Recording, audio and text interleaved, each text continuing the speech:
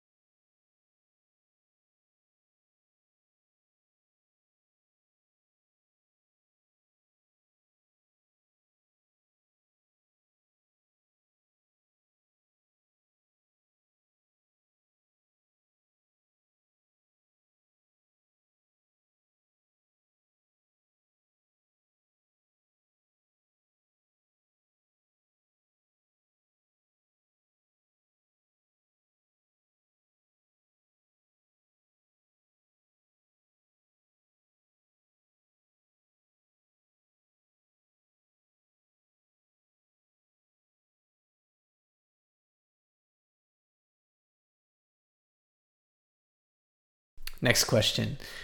Would women born in Western cultures with eating disorders lose their disorder if they move somewhere without the media's influence on looking perfect and skinny? Well, the media is not the only thing that causes an eating disorder, so it really depends on a case-by-case basis. But if someone was really trying to meet a media ideal and that was their reason for developing disordered eating, then maybe moving to another culture would help. But the problem is that, Western culture is pervasive across the globe, especially our movies and commercials and products and things like that tend to be around the world. So really escaping Western culture is very challenging, if not impossible. Next question. After listening to one of your lectures, it seems that you are not a fan of EMDR. What are your thoughts on this type of treatment? That's very true. I am not a fan of EMDR. So EMDR is eye movement desensitization. And what it involves is this idea that you can treat trauma by using a visual stimulus in which the eyes move back and forth. And that stimulus can be very different. Originally, it was just someone's finger wiggling back and forth. Now there are devices that do this.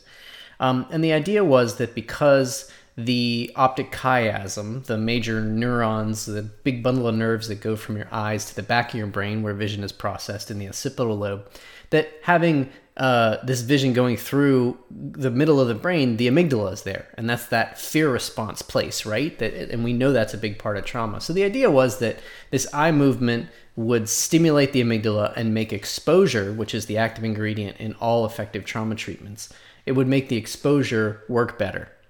Well, it didn't. And there have been multiple studies to show this, that the eye movement piece is not helpful. It's not necessary. You get the same results with it or without it. And so that's the reason that I don't think that it's a good treatment to use. I'm an educator. I teach people to be therapists. So I don't teach anyone EMDR, and anyone that wants to learn it, I tell them don't bother. People who already know it should keep using it. It does work. It involves exposure. There's a negative piece of it where it says if the person gets too upset, you're supposed to stop the exposure, and that actually reinforces the fear cycle. So if you're exposed to your fear, and the thing you're afraid of in this case is the memory of the trauma, so you re-expose yourself to it by thinking about it, by going through the imagery. But you do that in a safe place where nothing negative and scary and bad happens. And that way your brain can reprogram itself a little bit so that it realizes when I have these memories, when I re-experience this, nothing bad is going to happen to me. Because what happens with trauma is it's such a powerful impact on the brain that the brain wants you to run away, hide, and get to safety whenever you even think or are reminded of the trauma. And so you got to deprogram it, and you can't think through it. You've got to do these weird exercises to do it. You got to do these exposure exercises. So EMDR involves that, and that is still helpful. I don't like that they say to cut it off if it gets too bad, because, you should have ways of preventing it getting too bad. And if it does, there are ways to push through that and help the patient. But that's a bit of a picky thing. So it does work. The other problem is most of the people I meet who do EMDR are very overstate its evidence. They want to use it for everything, and it's life-changing to even learn about it, and it's the most amazing treatment, and I do it myself, and I do it every day, and I use it on all my patients. That's a little hyperbolic, but that is close to what I hear from people who have learned EMDR. So if you don't know how to treat trauma and you're a therapist, learn prolonged exposure or cognitive processing therapy. They're the ones that work the best. They have the best effects, even compared directly to EMDR. They do just as well, if not better, in different studies. So those are the ones to learn. If you already know EMDR and you're good at it, keep up with it. Go ahead, use it, but use it to treat trauma. Don't use it to treat everything. So that's why you got the impression that I don't like it, and all the data I'm quoting to make that assertion is from the American Psychological Association study on trauma, and you'll see all the evidence there for why EMDR is really a second-tier therapy, and other ones should be preferred to be learned. That being said, if there's only EMDR therapists around and you're experiencing trauma, they're going to help you. Maybe not as well as another type of therapy, but it'll certainly help, and I would highly recommend doing it if there aren't other good options around. It is better than a lot of therapies, but it's not better than the two best ones, which is cognitive processing therapy and prolonged exposure. Next question. Is synesthesia associated with hallucinations? If so, could synesthesia be a sign of having a mental illness? Not necessarily. So synesthesia is when you have two senses that overlap each other. The most famous one is the man who tasted shapes. So this was someone who's basically your neurons get crossed. There's some kind of error in your wiring, and so someone with synesthesia for in this particular case, this guy, when he saw certain shapes like a square, he had a sensation of a certain taste, and there were different flavors associated with the different shapes. It's not usually associated with necessarily having a mental illness or hallucinating. It could be temporarily caused by a medication or some kind of temporary trauma, like brain injury or something like that. So it could be a symptom of a lot of different things, and isn't necessarily a sign of having a mental illness. I would still say if someone's experiencing this, they should probably see a neurologist, make sure nothing's wrong, get an MRI, and that sort of thing. Next question. I have heard that students going to school for health sciences such as psychology or therapy and counseling are afraid to go to therapy or counseling themselves for fear it will reflect badly and potentially inhibit their career or affect their ability to get hired. Is this stigma accurate or simply unfounded by fear? I would say it's completely unfounded. The old school approaches to psychotherapy, like psychodynamic psychotherapy and that sort of thing, used to require that students seek their own therapy. The more modern versions really try to treat problems that exist. So unless someone is experiencing a problem, then we're not necessarily saying they should go get therapy. So no, it's always good to go get therapy. The only time it might be negative is sometimes for people in the military, if they seek therapy for ADHD, for example, then they can't, I think the Marines don't like that. If someone has a history of ADHD, Army is fine with it. Marines aren't. Don't quote me on that. That's just from my memory. So no, that will not hurt your chances of being a psychologist. Now, when you apply to a psychology program, you don't want to say, I have a long history of depression and have so many problems and that kind of thing. You may not want to disclose your therapy in a letter, in your the thing where you're trying to give the initial impressions to the people reviewing your application. But I personally know that many students that I've worked with have sought therapy even when they were in grad school, just for the stresses of grad school and things like that. And we don't look at that negatively at all. I think that's good problem solving on the part of most people. So, this is a cool one. Good question. What do you personally believe is the worst, most harmful drug and why? Okay. So, there are two sides to this. Like, which one is worse in it'll probably kill you, and then which one is worse in terms of most harmful to mental health? So I'm going to answer the latter question because I think, to me, which one's the worst in terms of most deadly is going to be fentanyl. That kills a lot of people by accident. Really bad. It's like heroin on steroids, so very bad. That's the worst one. But the one I think is worst for mental health, I would probably say, is MDMA, ecstasy, Molly, whatever the term people use for it. And the reason is because if you use too much of it, it won't necessarily kill you. The dehydration can kill you, but it tends to be, it works a lot on the serotonin neurons, which we know is associated with most mental illnesses, especially depression, and to a degree anxiety, but especially depression. And remember, I'm a depression researcher, and that's my expertise when it comes to treatment. So if you use too much of it, there's excitotoxicity, and it doesn't take a whole lot to get there, to where the neurons fire so much they end up dying. So you basically wear them out. And that might be super fun for a weekend, but then those neurons don't come back. Or at least they don't come back quickly if they do come back at all. And so that causes problems with mental health thereafter. So I would say it's that one, although you could make an argument for a bunch of them. But, my personal opinion, I'd say ecstasy. Are there any connections between the severity of mental disorders and diet? I'm going to say no. In terms of severity, no. There is some cool research coming out on gut microbiota and all that kind of stuff. It's another thing where it's biology and it has a small influence on mental health, but it still has an influence on mental health. But nothing but it's not a huge deal.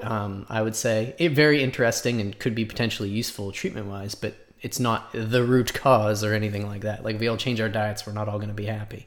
But severity of mental disorders and diet, no, except in the extremes. If someone's malnourished, they're going to have cognitive issues that contribute to most mental health issues. So I would say if people are malnourished or not getting the food, that the nutrients that they need, for example, but I mean that in a very minimal sense. Like you don't get enough vitamin C, you can get scurvy, and you don't get enough vitamin D, there are problems, the things like that. But that's like bare minimum. That's like eat a somewhat normal diet, maybe take a multivitamin, and you've reached the baseline of where diet influences mental health. So again, I didn't go look up the literature to give that answer, but that's my knowledge of it. Next question. Could a history of OCD lead to developing other disorders like schizophrenia? No for schizophrenia. Schizophrenia is a separate process. It's people have a risk for it, and then usually there's some kind of stressor or a stressful period of life, that allows it to manifest. So I would say no for schizophrenia, but people who have a history of OCD may be at risk for developing other anxiety or for developing anxiety-related disorders. OCD isn't technically an anxiety disorder anymore. That's why I paused there, even though there's a lot of anxiety involved in it. So not for things like schizophrenia, yes, for things like, maybe a panic disorder or depression or something like that. But that's kind of a broad vulnerability, and it's probably not a very high probability that simply because they have a history of OCD that they would develop another disorder later. So I would say yes, but small risk, and definitely not for things like schizophrenia. Next question. Can you healthily deal with CPTSD triggers outside of therapy treatment? Why is it often misdiagnosed as BPD? So I think CPTSD, they're referring to chronic PTSD, and BPD, I think, is borderline personality disorder. It's not that often misdiagnosed as borderline personality disorder, but it could be if someone has kind of erratic and emotionally driven behavior. Maybe our book or one of the videos mentioned that it's often misdiagnosed, but lots of things are often misdiagnosed as borderline personality disorder because of the kind of high emotionality that you might see in some of these situations.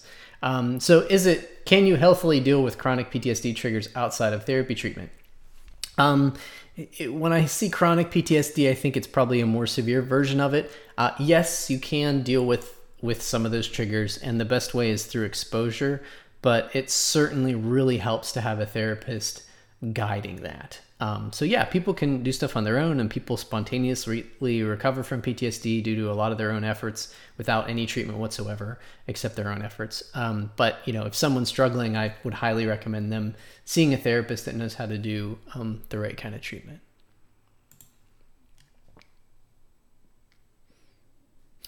Why is it when you get so close to someone, they eventually change and it seems like they aren't into you anymore? What is it that makes them change from when you first met them? Well, this sounds like relationship advice, and unfortunately, I'm not a marriage and family therapist, and I'm not a psychologist who does this kind of work, although there are many psychologists out there that do. But I think that people change, and that is normal for people to change, and the normal course of a relationship is that you meet each other.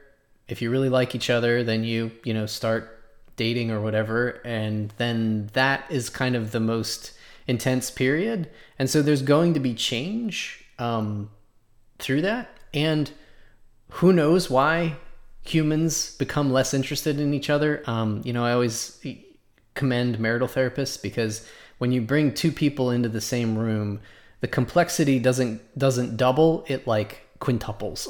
Like it gets so much more complicated because you have these two humans with their unique histories, their unique lives, their unique thoughts, and they're interacting with each other, and they've meshed their lives together, but they're still unique humans, and they have these long-standing patterns of interacting with each other, these patterns from their previous experiences and preferences about who they want to be with and what that's like. And so it's hard to analyze why people like each other and then no longer like each other. But I would say that's a normal course of a relationship, that relationships do come and go. People get into them and out of them. And it's normal for two people to grow apart. And some of that could be factors of the person asking a question. Some of it could be factors of their partner. Some of it could be factors of the environment, that their life circumstances have changed and the two of them no longer really fit well together within those life circumstances. Or their individual life circumstances has changed and they no longer work together well anymore. And that's okay. I mean, it hurts and it sucks, but it's okay for that to happen. That's kind of the normal course of a relationship. We can't expect every relationship we're in to be a resounding success. It just, you can't predict that and you can't force that to happen when it's not happening. I hope that was somewhat useful of an answer for that person asking the question.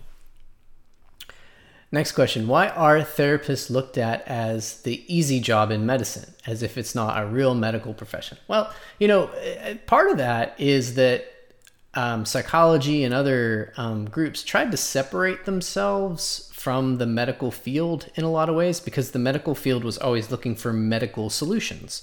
So we didn't have the greatest place in there to be therapists. And we wanted respect for our stuff being like the prime thing, right? Like behavior therapy. Oops, sorry, that's my phone. Behavior therapy is the best treatment for various disorders, and that's true. And we wanted that respect, and then we split ourselves off, which is just, so we got that respect, but only in our own little bubble. And so that lack of integration with the medical profession, I think, was problematic. Also, we don't tend to deal in life or death circumstances, so I think that's another reason why it's considered, I mean, I don't think a lot of people consider it. Most medical professionals don't consider it an easy job when they actually see us work. So when they come in and the patient is crying and really upset and can barely get their words out and they're trying to figure out what's going on so they can treat their high blood pressure or whatever, and then we come in and we can sort it through and get it out. They don't see us as the easy job anymore once they see us work, basically.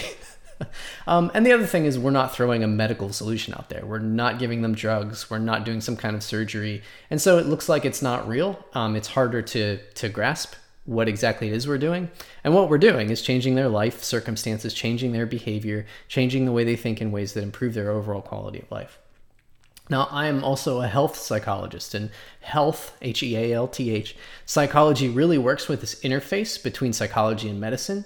And this is kind of, I would honestly say this is really the movement forward in our field. We're starting to integrate more. So you have a psychologist working alongside medicine folks, and those are the times when people really start to learn the value of psychologists, what we do, how we can help them get someone to adhere to their blood pressure medication, for example, or adhere to their weight loss regimen, or deal with their depression in the context of having to get cancer treatment as well. So and a million other things that we can do that enhance medicine and provide mental health treatment that medical folks can't do in the same way. And it's easier for us to work alongside people because then it's not a big deal for me to figure out hey, how often is this person supposed to take their medication? Because I don't think they even understand that, so they're not going to get it right. And things along those lines, working alongside someone is so much better, and especially along psychiatrists. It's oh, hey, so-and-so's doing really well with me. They're thinking about reducing their medication. How, do you think it's time to help start to titrate it down? Or so-and-so started in PTSD treatment with me. They might feel a little bit worse before they start to feel better, and I wanted to let you know so we don't end up increasing their medication when we don't necessarily need to. Working alongside the medical profession is wonderful. And so this opinion is changing now with more and more health psychologists and more of that type of work. Next question. Do you believe it is possible to break the stigma that surrounds mental health in different cultures? Many cultures believe that prayers or meditation can solve the problem, so they don't support the idea of talking to a therapist or seeking any sort of counseling. How can members of these cultures stop this from going on any longer to future generations? Well, I can say that a lot of cultures that do believe that prayers or meditation are kind of the best way, like the first line of defense for mental illness, they're not wrong, because we do see a benefit of prayer. We see benefits of meditation, especially mindfulness meditation, but they don't necessarily cure disorders that are, more severe. And by I mean more severe, I mean meet a diagnosis of any level of severity, but have a diagnosis associated with them. That's where psychologists and other mental health care providers really come in. So, there's not that there isn't some truth to those things being helpful, but, sometimes more is needed. And so I think that is the key to helping folks in these cultures is to say that the mix is what may be necessary. So going to therapy doesn't mean that prayers or meditation failed. And it doesn't mean that it's not helpful, because it certainly is. But the person may need both of those things for it to work. So that's kind of the approach. And typically, once people in the culture either experience that themselves or know someone who has, then they start to change their opinion of it. So for example, if I'm a pastor and I feel like, pastoral counseling and prayer is the best way to go, and that's going to help everybody and they shouldn't go to therapy, then if I have a few practitioners come to me and say, I went to therapy and it really helped. Like I kept praying and I kept, coming to church and talking to God and doing all these things. And I did therapy and that really helped me too. I needed all of that. Then that pastor may start to think, oh, hey, okay, maybe there's something to this. And they also notice that didn't interfere with their church going and their faith, right? And so then in some ways that pastor may eventually start to recommend. And then again, this culture, that's one person in that culture changing, and then other people change in response to that. So that's one example. But I think that's the way to do it, for people to get exposure and understanding to what mental health care providers do. And once they understand that, they tend to not have as big of a problem with it. But, I've had patients tell me that. I've been, I'd come in, this was in the context of a medical clinic, and I came into the room and I'm talking, oh yeah, it looks like you're having some problems and here's how therapy might help. And they're like, we don't do that. And this person was a member of a certain Native American tribe. And they're like, we don't do that. I said, well, let me talk with you a little bit about what it would be. And then, you can decide if you're interested, because I can't force anyone into anything, right? So I had to talk with this person and say, tell me about what you think would happen, and what might get in the way of it, and that sort of thing. I don't know if that person ever sought therapy, and I don't know if I helped. But certainly that's understanding the truth of it and what it actually would look and feel like, and that it doesn't conflict with standards people have in their culture, is the key. Because if people feel like it's going to take them away from their culture or do something bad to them, then that's the problem. But it tends to, a good therapist can work with people of many different cultures, because we take a stance of cultural humility where we have our own culture and that influences us, and we recognize that other people have their cultures and that influences them. And sometimes we need to learn a little bit about each other to work well together and know about each other's preferences. And we have to be flexible therapists. I may not be able to do the exact perfect ideal therapy with someone if they're not willing to do certain parts of it. And that's okay. I can still make good progress with someone who's willing to work. So I'd say to keep this from going on to future generations, it's about kind of demystifying what therapy is, which is one of the things I try to do with these anonymous questions and with talking with people and doing talks and things like that. We need to do that. I think that's what'll help. And then, there are going to be a few brave people who are going to be able to share, yeah, I went to a therapist and here's what I learned and it worked great for me. And then that'll open it up for other people who have been considering it to do the same. That's like, man, it's really good questions this round. I'm enjoying this.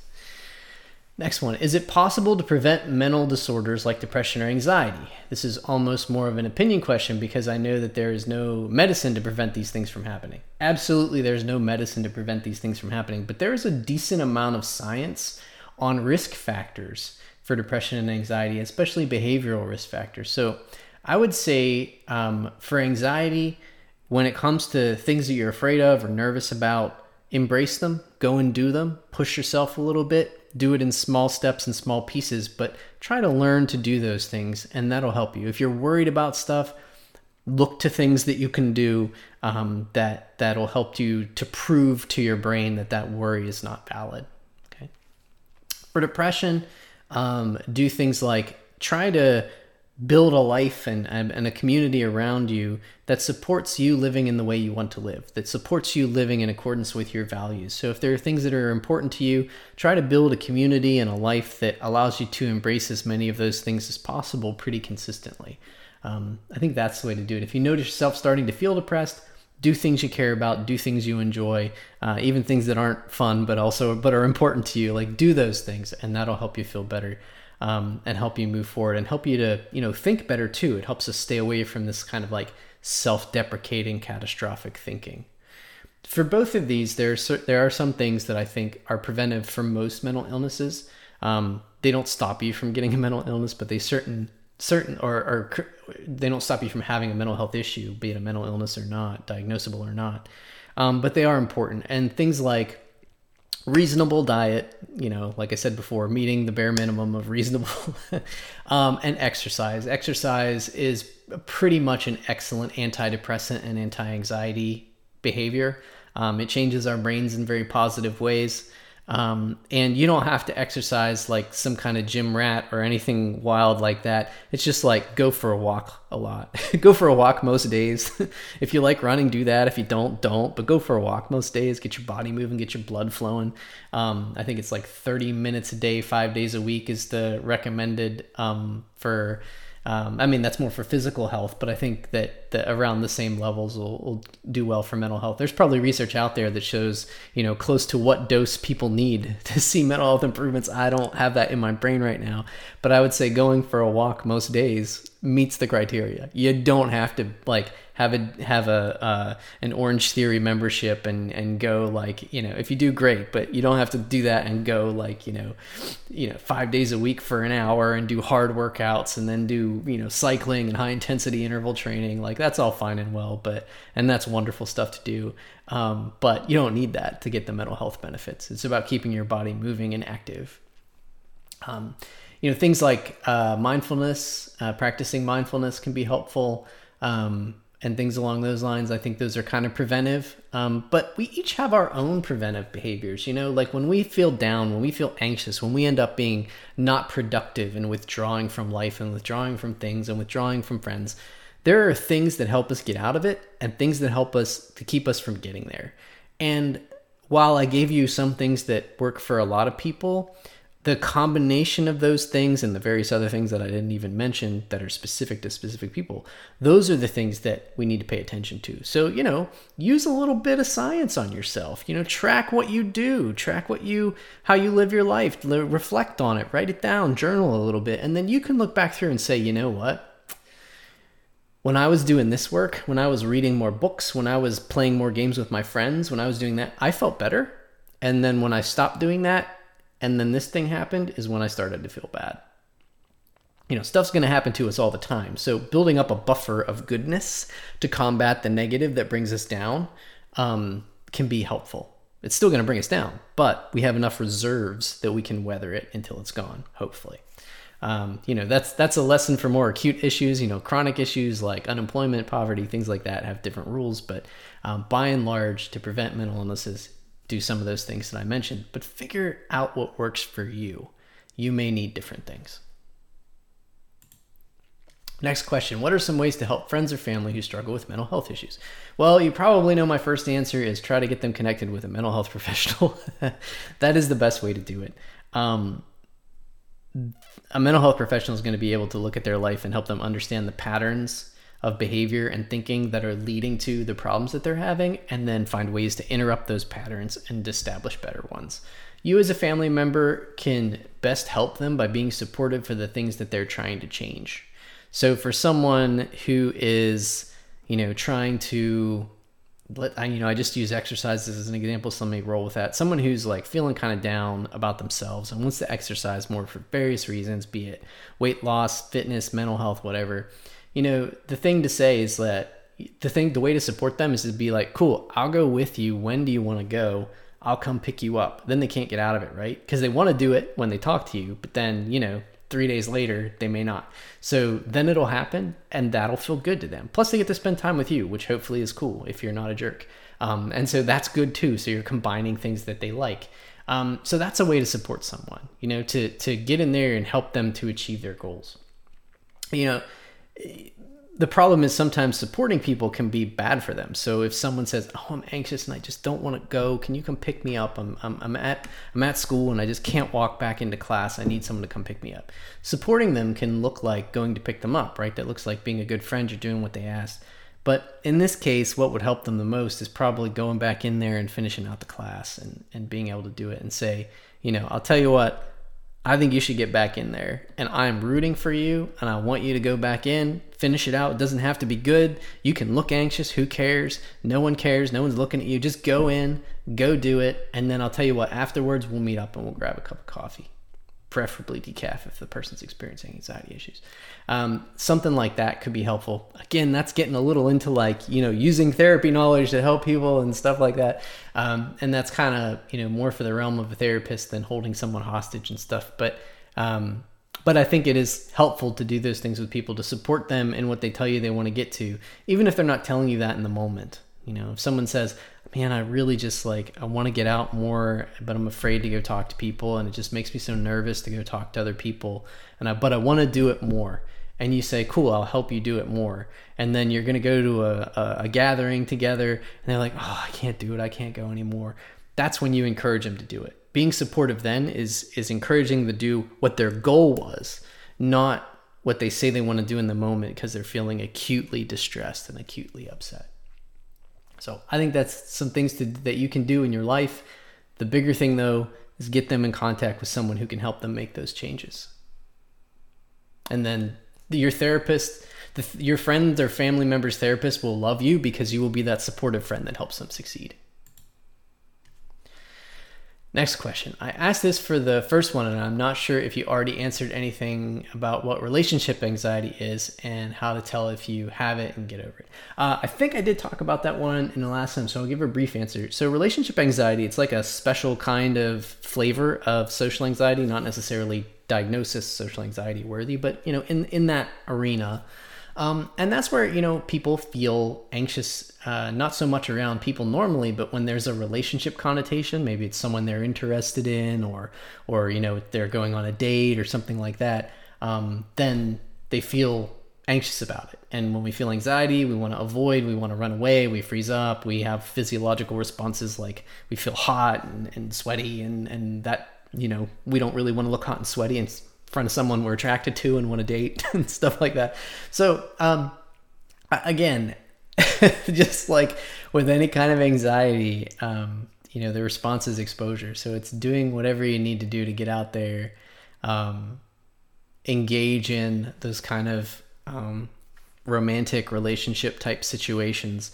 But a therapist may be able to help with this. And one of the things that I would recommend, and what a therapist would probably do with someone who's experiencing this, would be to talk about what are your goals for a relationship? What does it look like? And what are you afraid of in the relationship? So, I say, my general advice is just go do it. But, you want to have an idea of what you're after when you go there. Like, is this a casual thing that I'm looking for? Is this a one-night stand I'm looking for? Is this a long-term relationship I'm looking for?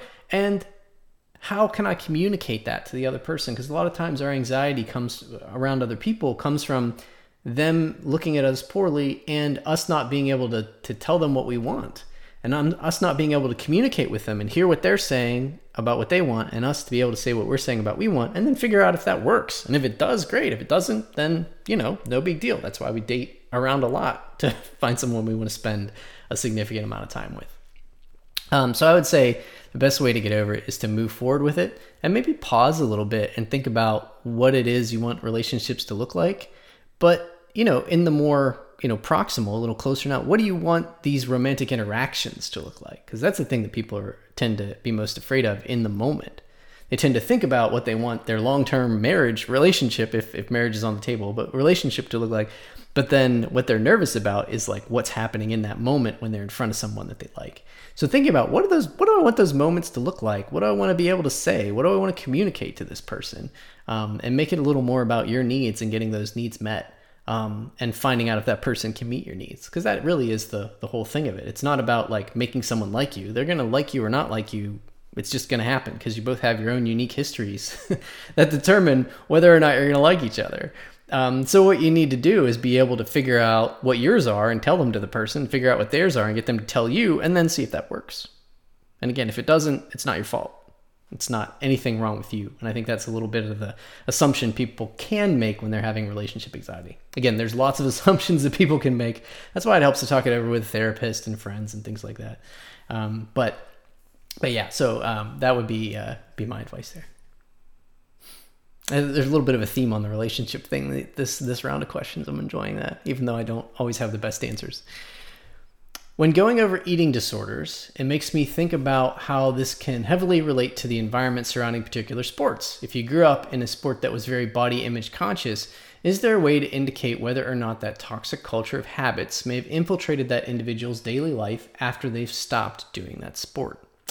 Great question. So generally, the general answer for is this thing a problem is, does it cause any kind of impairment, discomfort, unhappiness, etc. for the person, or does it impair their functioning? So can they not do the things that they want to do because of it? So that's what I would say. Is this toxic culture hurting their body in a way that may be problematic? Is it making them feel certain ways about themselves that may be problematic? And things along those lines. And if you're not sure, then it might be worth talking to a therapist, getting a quick evaluation and trying to figure that out. But by and large, I think the questions that one has to ask is this harming me? So for example, and this is true I think for anyone playing most sports, especially because we tend to do it when we're younger, our bodies look different as we age, right? And those age-related changes don't necessarily meet a beauty ideal, but especially knowing that we did meet that beauty ideal and it was very much a focal point of our life at the time when we were engaged in that sport, can really provide that expectation for us. And so then we're not happy with our bodies later, even though our bodies are just fine. That's something that someone can work through with a therapist and get some of that self-love. There's a beauty at any size movement, a body positivity movement that might be worth kind of looking into and things like that may provide some inspiration for this sort of thing. I keep saying get a therapist, but someone may read up on body positivity and be like, you know what, this is the truth, this is right, and I feel good about this, and and then some of these kind of toxic habits may disappear. But I would give that a try. And then, of course, my advice, talk to a therapist if you're trying to figure out if this is problematic. There's not a specific example here, so it's hard to get into the specifics of it. But I think that broad and general advice would apply to most sports. And I think what comes up to me when I read this is things like wrestling, ballet, any kind of bodybuilding, of course, maybe swimming, a few other things where, the appearance of the body and some other things can lead to a culture that is not positive. All right, next question. Why do people often dwell in something mentally that they can't fix? This is a good question, and I would say it's because our brains are kind of made to do that. And by say made, I mean evolved. Our brains are really good at looking around and seeing a problem and then having us think it through. And that's how we develop tools. That's how we develop so many things, is that we think them through and we experiment and we think them through, and that allows us to experiment in our brain to an extent instead of just experimenting out in the real world too. So I would say that's why. It's because our brains are really good at it. And so sometimes our brains are really good at things that aren't good for us. Surely problem solving is something that is great for us to be able to do, but our brain is going to try to do that whether we can fix it or not. And so sometimes we need to use some of the higher order parts of our brain to instruct those lower order pieces to kind of say, yeah, this is a problem, but I can't do a thing about it. So I'm going to use whatever strategies I can to move on. I'm going to distract myself by doing other things. I'm going to use mindfulness meditation to kind of clear my head. I'm going to, whatever strategies that people use or develop or want to develop, to kind of move away from that, because everything your brain tells you is important is not necessarily important. All right, so I had to pause there for a second. Someone's given me a movie assignment, and the assignment is the movie Old from M. Night Shyamalan from 2021. And this person says, a small yet engaging movie assignment for you. I personally would love to hear your dissection of the entire film, as it claims to present multiple characters depicting mental health diseases and disorders. The specific and more general question. The concept of this movie attempts to claim that residents are trapped on a secluded beach because they feared they couldn't escape, thus are unable to leave. Is this similar to agoraphobia, in which they fear the situation and they are are would be in so much that they mentally will themselves to be stuck somewhere. Probably not agoraphobia. That's a little different. That's where people have a fear of not being able to escape somewhere, so they feel safe in certain areas, certain places, and then going out into places that are crowded or empty. It varies for everyone, but crowded and full of people, and that they can't escape from there and see a safe exit without embarrassing themselves or being in danger. Then they fear going to those places. So they end up staying home in a very tight space where they feel comfortable and safe. So that's different from what I think this movie is about. And honestly, the reason I've never seen it is because I don't think M. Night Shyamalan has done anything worth mentioning since Unbreakable. So, and the original Unbreakable, I didn't really like the rest of that. Sixth Sense was probably his best work, I think, and the rest is just kind of, to me, just kind of blah. But that's probably a little bit of a controversial opinion. I also didn't enjoy his depiction in Split. I thought that was pretty garbage. There are very poor representations of mental health in the media in general. I recently listened to a podcast. So there's a podcast called Speaking of Psychology, and it's by the American Psychological Association. And there was an episode on dissociative identity disorder. And the person there said there's been no good depictions of dissociative identity disorder in the media, especially because there's no amnesia. Look at Gollum. Gollum's different alters remembered what the other one was up to. So that's a really bad depiction. And in Split, it was similar. They're talking to each other and there's planning and plotting, and that kind of stuff doesn't happen. It was a neat, gimmick for the movie, but it just wasn't. It's nowhere near what it really looks like. Not to say that was the goal of the movie, but it's just not. I really liked in Ozark, Ruth's brother, I can't remember his name. The depiction of him having bipolar disorder was actually pretty good. It wasn't on the nose like someone read the psychological diagnostic criteria and then wrote a character based solely on that, ticking every box. It was a pretty decent depiction. So I'd recommend that if you're looking for a decent media depiction of a mental health issue. I'd love to check out Old. I might watch it just because I got the recommendation, but that's not something I've done. But anyway, what I think is in this movie, based on the description, is different from agoraphobia. All right, second and last question. When should someone go to a therapist if they believe they are depressed? So if someone thinks they're depressed, they should go to a therapist whenever they're experiencing that suffering. That would be my recommendation. It's our job to figure out if you meet diagnostic criteria. It's our job to figure out that whether or not you meet criteria, what we can do to help you and what kind of treatment might be best. So that's not your job. You don't have to worry about it. If you're feeling crappy, you can go see someone whenever you would feel like it. None of us ever get upset because someone comes in without quote unquote real problems. If they're your problems and you say they're problems, they're real problems in my opinion. But no one's going to be upset about that. We want to help people. That's why we do our work. And so I would say the time is now, basically. If someone's feeling down, they want to improve something in their life, that's the time to see a therapist. The waiting lists are super long across most of the country. And by super long, I mean months, which is super unfortunate. There aren't enough of us out there. There aren't enough of us out there practicing because there are people like me who teach. I only see a few patients at a time, and that's mostly by supervising my students. And, they're the face-to-face person seeing the patient, and I'm supervising, 5 or 6 of them seeing 3 or 4 patients each. So, that's a problem everywhere, especially in our country. So, there's no good or bad time. So if you're, you don't know how you'll be feeling in a month when you can get into the clinic. So I would say go. And also, note our college counseling clinic is pretty overwhelmed, but we also have an online option that East Carolina University has bought into, which I think is a good idea. I don't know the quality of therapy on that online option. But because I don't know what therapists they're outsourcing it to, basically.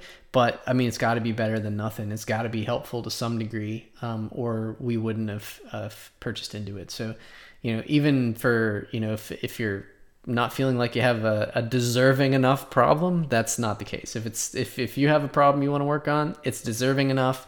And, especially something like that with that online option may be helpful. And I know this person isn't necessarily asking about them in particular. I'm speaking to listeners that may be experiencing any sort of problem they want to work on, especially depression. And that one is a challenge to work on. It's my favorite thing to work on with someone, but it takes some time to make some headway. It takes a month or so to get someone to where they're feeling like they're getting in an upward direction a lot of the time. Last question. Are there any proven activities for an individual to increase or repair severely damaged brain function? If so, what are these activities and which are the most effective? Last question, and I don't have a good answer. That's really gonna depend. Most of the time, engaging in stimulating activities are going to be helpful. And that's about as specific as I can get, because depending on what part of the brain is damaged, those activities may be very different. If someone has damage that causes them to have, a lack of coordination in their hand, then practicing with that hand can improve it. I don't know if it's going to repair the actual neurons or just make the brain compensate for what's been damaged. But those can be helpful. Probably won't regain 100% functioning maybe, but it'll be helpful. So it's the same sort of thing with any kind of mental activities and mental challenges that someone might have. Generally, exercises and practice are what are going to help. And even if that doesn't regrow neurons, which more than likely it won't, depends on certain parts of the brain can, but more than likely it won't, it does help the brain compensate and recruit other parts to do the same work. So I would say practice. A neuropsychologist could answer that much better. They're the types of folks that can really identify where is the deficiency, both physiologically based on what kind of problems people have, and psychologically, like do they have problems with working memory, or do they have problems with other types of memory? And you can clearly, I don't know all this stuff, but that's what a neuropsychologist can do and do really well. And then they would be able to recommend things that may be helpful to the person to overcome any deficits due to brain damage. Well, that was my last question. Thanks so much to my class for putting these questions out there. And thanks so much for my listeners, who should be, hopefully, a lot of my class, for listening in. I hope that these answers were helpful, and I hope that they continue to stimulate you to think about mental health, think about mental illness, think about therapy, and ask more questions like this of myself and others who are willing to listen.